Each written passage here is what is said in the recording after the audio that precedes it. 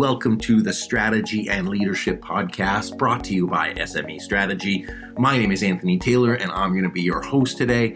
On the Strategy and Leadership Podcast, we interview senior leaders and thought leaders to get their best practices for leading teams, for driving and executing strategy, and other best practices as it relates to leadership and team development. And our goal here on the Strategy and Leadership Podcast is to bring you practical and executable tips that you can use right away to support the growth of your organization or your business. So if you enjoy today's episode, please be sure to subscribe. You can follow us on YouTube for other bonus content on strategy and leadership, and you can join in on the conversation on Facebook in the Strategy and Leadership community. So I appreciate your time today. Thank you so much for listening, and I hope you enjoy today's episode. My guest today is Timothy Clark, who is the CEO and founder of Leader Factor and the author of the new book, The 4 Stages of Psychological Safety. Hey, Tim, how are you today?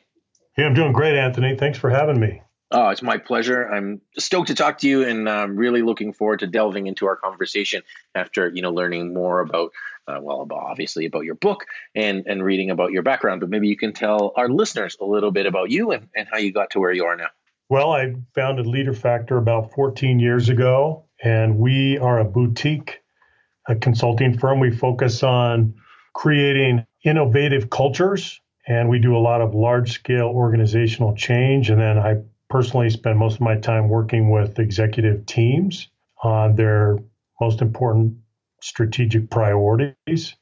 And then we do a lot of primary research with our team here, and that's kind of what we focus on.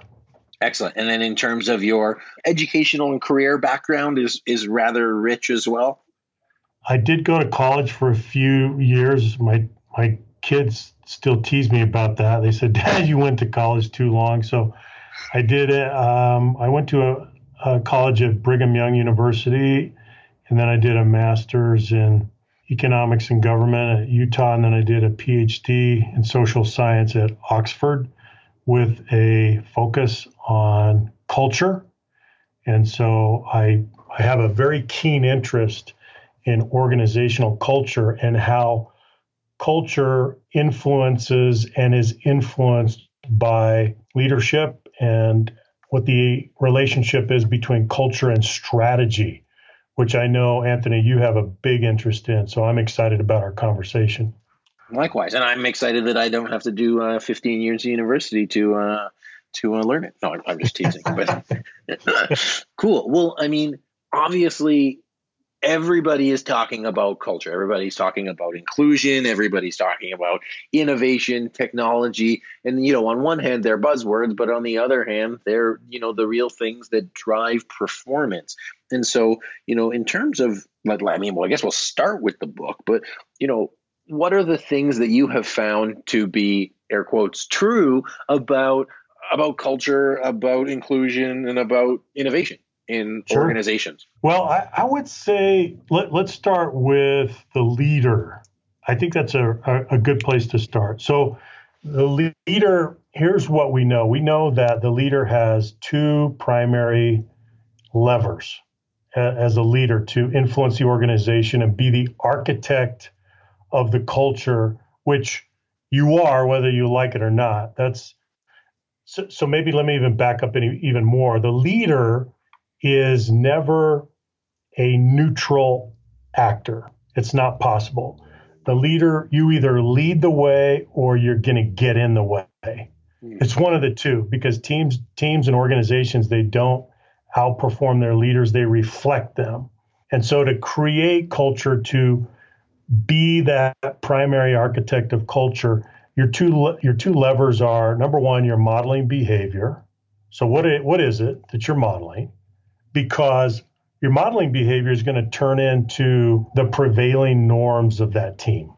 So that's number one. And then number two, your coaching skills and the patterns of your interaction. So those are really your 2 levers, your modeling behavior and your coaching skills. And then everything else is secondary. Everything else is scaffolding, so to speak, because you as the leader, you set the tone, you create the vibe, you define those prevailing norms in the organization. You're the steward of that ecosystem. So I would just start with that, the leader as the primary actor. Okay. And so if the leader is never neutral, and presumably if they're listening to this podcast, people listening want to lead, or it's possible that right now you're a leader that's getting in the way. What are some of the things that you have found help develop both the modeling of the behavior? So, presumably outlining the values and behaviors that you expect of people, and then like living those values. And then how do they develop the coaching skills? Or maybe a better question is, as a leader, if you're looking to improve your coaching to work with people one-on-one, what are some of the best practices, or what are some of the things that rooted in science that you found make a real difference and impact? Right. So let me go back to, Anthony, maybe the primary finding that is in my new book. And that is that the bellwether of a culture is the extent to which people can interact and participate and contribute to that value creation process in an organization, whatever it is you do. But it's the extent to which people can do that without feeling embarrassed or marginalized or punished in some way. That's what we call psychological safety, that you can engage without fear that you're going to be criticized or that you're going to put your personal standing or reputation at risk. That's the bellwether. That, more than any other factor, that level, that measure of psychological safety is the indicator that you are a healthy culture or you're not healthy. And as we know, the other side of the spectrum, you move into toxic cultures, debilitating cultures, destructive cultures. So that's really in the center of all of this, is what is the level of psychological safety? It's not a binary proposition. It's not a matter of do we have psychological safety or don't we? It's what degree do we have it? At what level do we have it? So I think that's the all-important variable. And then from there, we can talk about other things. But if you don't have that, if you don't have a high level of psychological safety, nothing else that you do have will compensate for not having that. There's nothing else that can compensate for not having that. And why is that? Because here's what we know about cultures. Well, let me put it this way, Anthony. Let me give you an example that might be interesting to your listeners. So I spent a day not long ago with a software development team, and I've worked with a lot of teams, all kinds of teams across the world, but I could see that this team was plagued with this unnatural silence. And I could see that from the very beginning. And that kind of silence, that crippling silence, is usually an indication that a team's been neutralized by its leader, because silence is an indication of fear, and fear is an indication of poor leadership. That's the way it goes. Mm-hmm. And so in this situation, the team was behind schedule, over budget, not innovating the way that they were expected. So they're in this pressurized situation. So what does the leader do? Exactly the wrong thing. He pushes the fear button. What does that do? When you push the fear button, that activates the self-censoring instinct that we all have, and that iced the team. And so now it's emotionally and politically expensive for anyone to say what they really think. So they're not going to do that. So they retreat into risk management. And that's a perfectly reasonable thing to do. So in the case of this particular team, the leader needs the team's surge capacity because they're behind, they're not doing well. He needs their surge capacity. And what do they give him? They give him a blowback of compliance and groupthink, if anything, and really silence. So he's trying to harvest their collective genius, but he's not going to get it because he's iced them into this crippling silence. So that's why I say the centerpiece of culture is psychological safety. And the way you measure it is just look around, observe the team, observe the interpersonal dynamics, and ask yourself, what degree of intellectual bravery are they demonstrating? That will tell you everything that you need to know about culture. That's where I start. Yeah. So, I mean, what I heard in that is like from a leader. And so I always think like for you listening is as you walk through your organization, I want you to think to whatever degree, has this ever happened to you when you really needed, I mean, whether you've been on the hot seat in the real life scenario or just, you created it for yourself and you want people to step up. And it sounds like in this particular scenario, by transferring that pressure to other people, they actually felt less safe, even though that what they really wanted was the contribution. They felt less safe, and in the process basically went into fear survival mode. And that in that one particular instance, which actually didn't help the situation. And then the reflection back in terms of how you can tell if your organization feels safe is at what level people actually contribute intellectually, or the word they used was intellectually brave, really like putting their self at issue to contribute. And if they're not doing that, then it's a good sign that there's not a lot of psychological safety, or, and I'm not going to use the word positive culture, but that there's some concerns in the organization. Is that fair to say? Yeah, it's right on, because let's go back to the concept. Intellectual bravery, it's a willingness to disagree. It's a willingness to dissent. It's a willingness to challenge the status quo. That's where innovation comes from. Innovation is based on creative abrasion. It's based on constructive dissent. Well, you're not going to do that until you drain the team of fear. So that's the first order of business for every leader of every team. You've got to drain the team of fear so that they will lean into what they're doing. And so that means you reduce social risk. You have to reduce social risk so that people will engage with the intellectual bravery that they're capable of. Otherwise, they're not going to do that. They're just going to retrench, and you're going to get, what are you going to get? You're going to get homogenized thinking. You're going to get silence. You're going to get compliance. How in the world do you compete in a market, in a highly dynamic market in 2020 with that kind of culture? So as a leader, if you find yourself in that area where people aren't contributing, then the first step about like what to do is to create like the space, or to actually like address all of the stuff that would have made the space not safe. We find that in terms of when we do facilitations and work with teams, that, there's stuff, the unsaid things that people are like holding on to. And if they're still holding on to that stuff, then they're never going to be able to move forward onto the, what they really want to contribute. It's sort of like they're muzzling themselves in terms of being able to create a contribution. So really being like addressing all of that stuff to create the space so people can move forward first. Yeah, that's right. I mean, you think about why do organizations die? Do a post-mortem analysis of failure for any organization that's died over the last 20 years. My team and I, we do these all the time. We've done many over the last 25 years. And my contention is that most organizations die from a lack of intellectual bravery.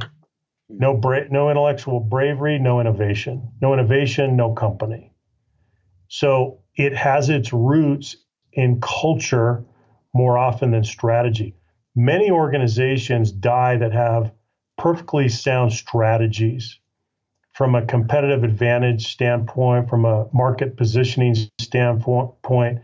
They have sound strategies. They cannot execute those strategies. And then furthermore, when they're competing and the marketplace shifts and they need to adapt, they don't have adaptive capacity. They're not able to adapt to the shifts in the marketplace, to the trends to the inflection points. They're not able to do it. They're rigid. They don't have the emergent capacity to adapt to what's going on because the culture doesn't allow them to do it. So it becomes the limiting factor. So I see that all the time. So then I guess what we have to ask is, so what do you do, right? From a practical standpoint, if you're a leader, what do you do? Well, I think there's several things that we can do. And I can talk about several, but let's just start with this. If you're a leader, take your finger off the fear button. Take your finger off the fear button. Because it triggers the self-censoring instinct that we all have. People retreat into silence. They manage personal risk. Why do leaders push the fear button anyway? Well, it's a punitive response. It comes out of frustration and insecurity.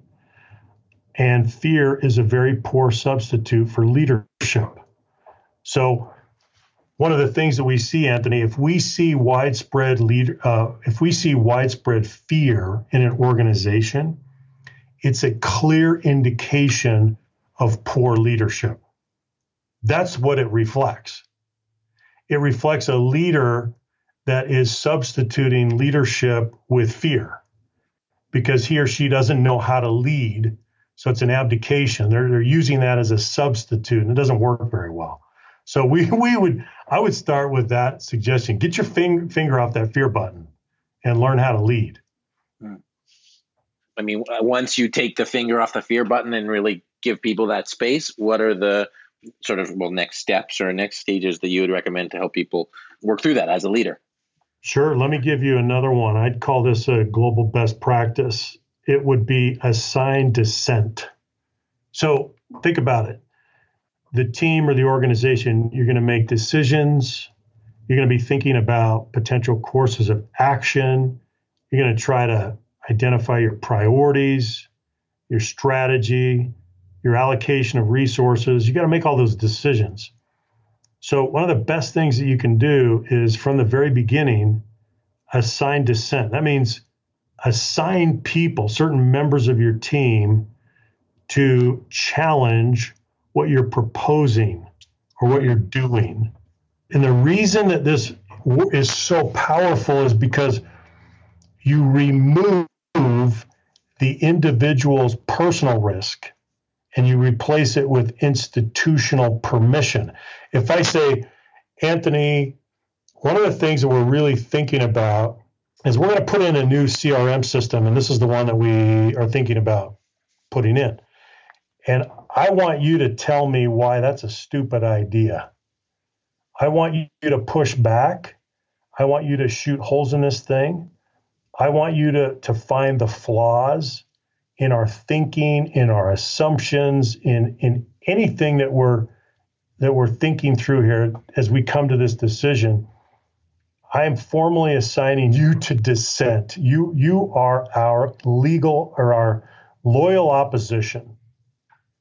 So you build that in, and what that does is it takes much of the risk out of that, and that becomes part of the culture. It's the expectation now that you do that. That completely transforms the culture of the team. If you do that on an ongoing basis, watch out. You have recasted the norms of the team, and the team will behave differently. Is it about the permission that you granted them, or is it the fact that you as a leader is willing to take that step, or a bit of both? I think it's probably a bit of both. But think about if no one ever asks you, then the dissent, the disagreement, the pushback, it has to be unsolicited. That means I have to volunteer that. And that's hard. Mm-hmm. That's a big ask in many organizations and in many cultures. People are not willing to do that. There's too much personal exposure. There's too much vulnerability. They're not going to do that.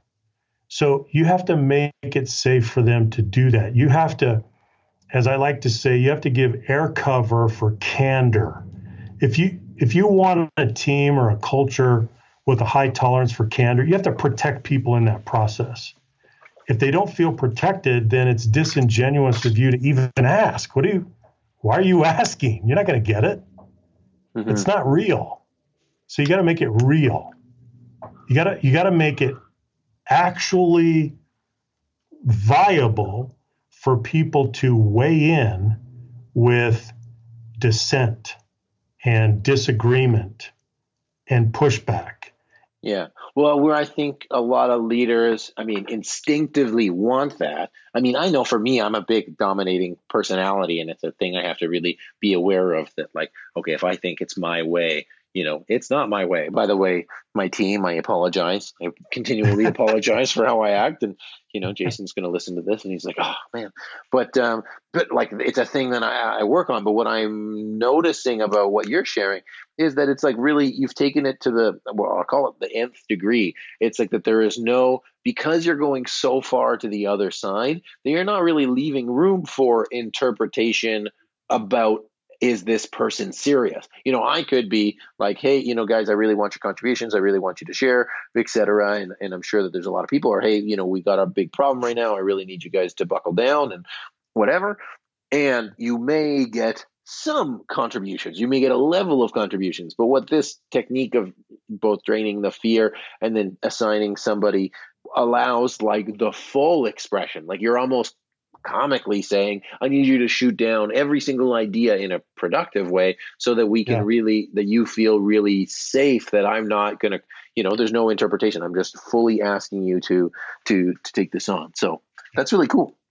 Do you have any other, we got a couple more minutes here, but any other sort of case studies that you might have seen of, any leaders that have taken this on? And obviously you have the assigning dissent and the draining I called it draining the swamp. I don't think that's the right word there, but draining the swamp of fear though, right? Yeah. Yes, exactly. That's why it came to mind. Either a story that you've seen that somebody might be able to take a practical learning from, or maybe one more tip that people can use. Let me give you one more tip that I think is very powerful, and that is to create a pattern of rewarded vulnerability. So let's remember that to innovate, to move forward, to adjust and adapt in a hyper-competitive market, you've got to be responding to your environment all the time, and you're asking people to be vulnerable. What does that mean? That means you're asking them to expose themselves to the possibility of harm. That's what vulnerability is. So the other thing that you can do is not only assign dissent, but you need to model a pattern of rewarded vulnerability. That means you model and reinforce that pattern yourself. So what do? You share your own mistakes. So many leaders act as if they're infallible and they don't make a bunch of mistakes. It's nonsense. They make all kinds of mistakes. Share a few. Ask exploratory questions. Ask dumb questions in front of everybody. Admit what you don't know. That's another thing. The old industrial model of leadership is what? It's the leader is the repository of all answers. That's nonsense. Mm-hmm. Try to see how that goes for you in the 21st century. That's ridiculous. So admit what you don't know.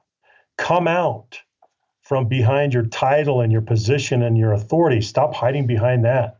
What is that? Those are artifacts the organization gave you. It doesn't make you a leader.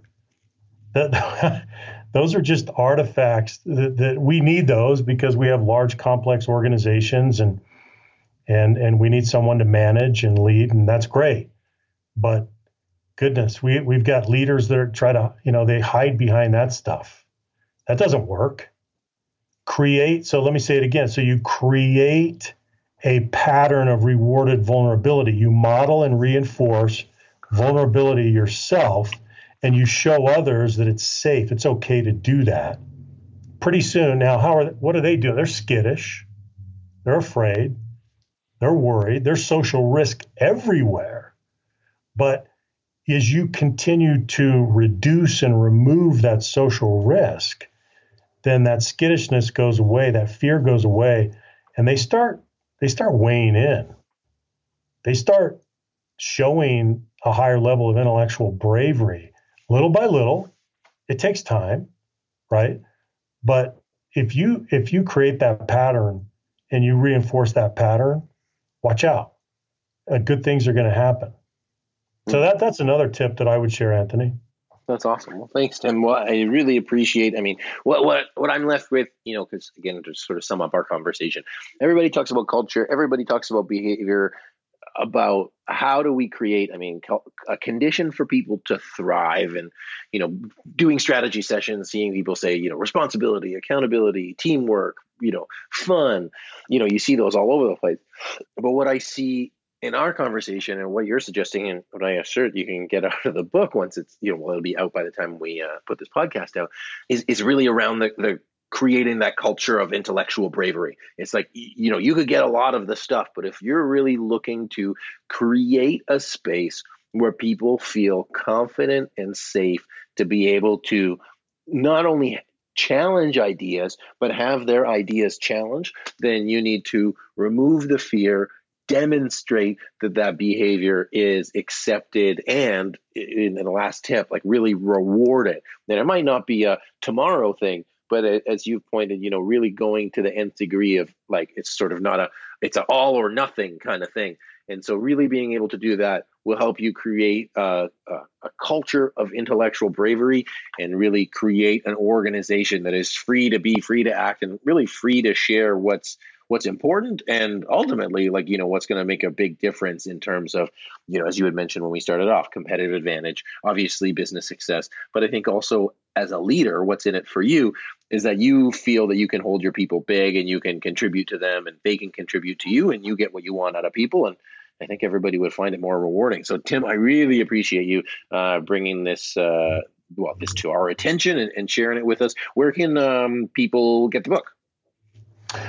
Any major bookseller, Amazon, you name it, it'll be everywhere. So, I hope you enjoy it. That's awesome. And where can people find you on the internet? Sure, we're at leaderfactor.com. So feel free to reach out. We love visitors, and we try to be as responsive as we can. And if you want to find me on LinkedIn, you can as well, Timothy R. Clark. Excellent. Thank you, Tim. It's been a pleasure, and I really look forward to chatting again. Thanks for your time today. Thanks, Anthony. Thanks very much. My guest today has been Timothy Clark, who is the founder and CEO of Leader Factor and the author of his new book, The 4 Stages of Psychological Safety. So if you know somebody who's feeling challenged in their organization, trying to create a culture of openness and really intellectual bravery, need some great ideas, be sure to send them this podcast. I'm sure they'll enjoy it. And if you're looking for some more resources, articles, great content to support your strategic plan execution, be sure to visit us at smestrategy.net, subscribe to this podcast, or follow us on YouTube as well. My name is Anthony Taylor. This has been the Strategy and Leadership Podcast. I hope you enjoyed today's show, and I really look forward to chatting with you next time. Thank you for joining us on today's episode of the Strategy and Leadership Podcast. If you're in the process of renewing your strategic plan and you're looking for a framework to align your team and to create a clear vision, clear goals, and a clear roadmap on how to get there, be sure to check out our signature course that will walk you through the process that we've used to create hundreds of strategic plans successfully for organizations all over the world. You'll get instant access to all the videos and documents right away. And so whether you're planning a strategy session in 3 months, 3 weeks, or 3 days, you'll be able to get the most out of your meeting and have everyone be on the same page and bought into your plan. It's the exact same framework that we've used for our clients, and we've packaged it in a way that you can use it easily yourself. So visit smestrategy.net/course, and you can use the code podcast for $100 off. That's smestrategy.net/course, and use the code podcast for $100 off, and you'll get instant access to all of the tools to help you create your strategic plan successfully and have everybody moving forward on the same page.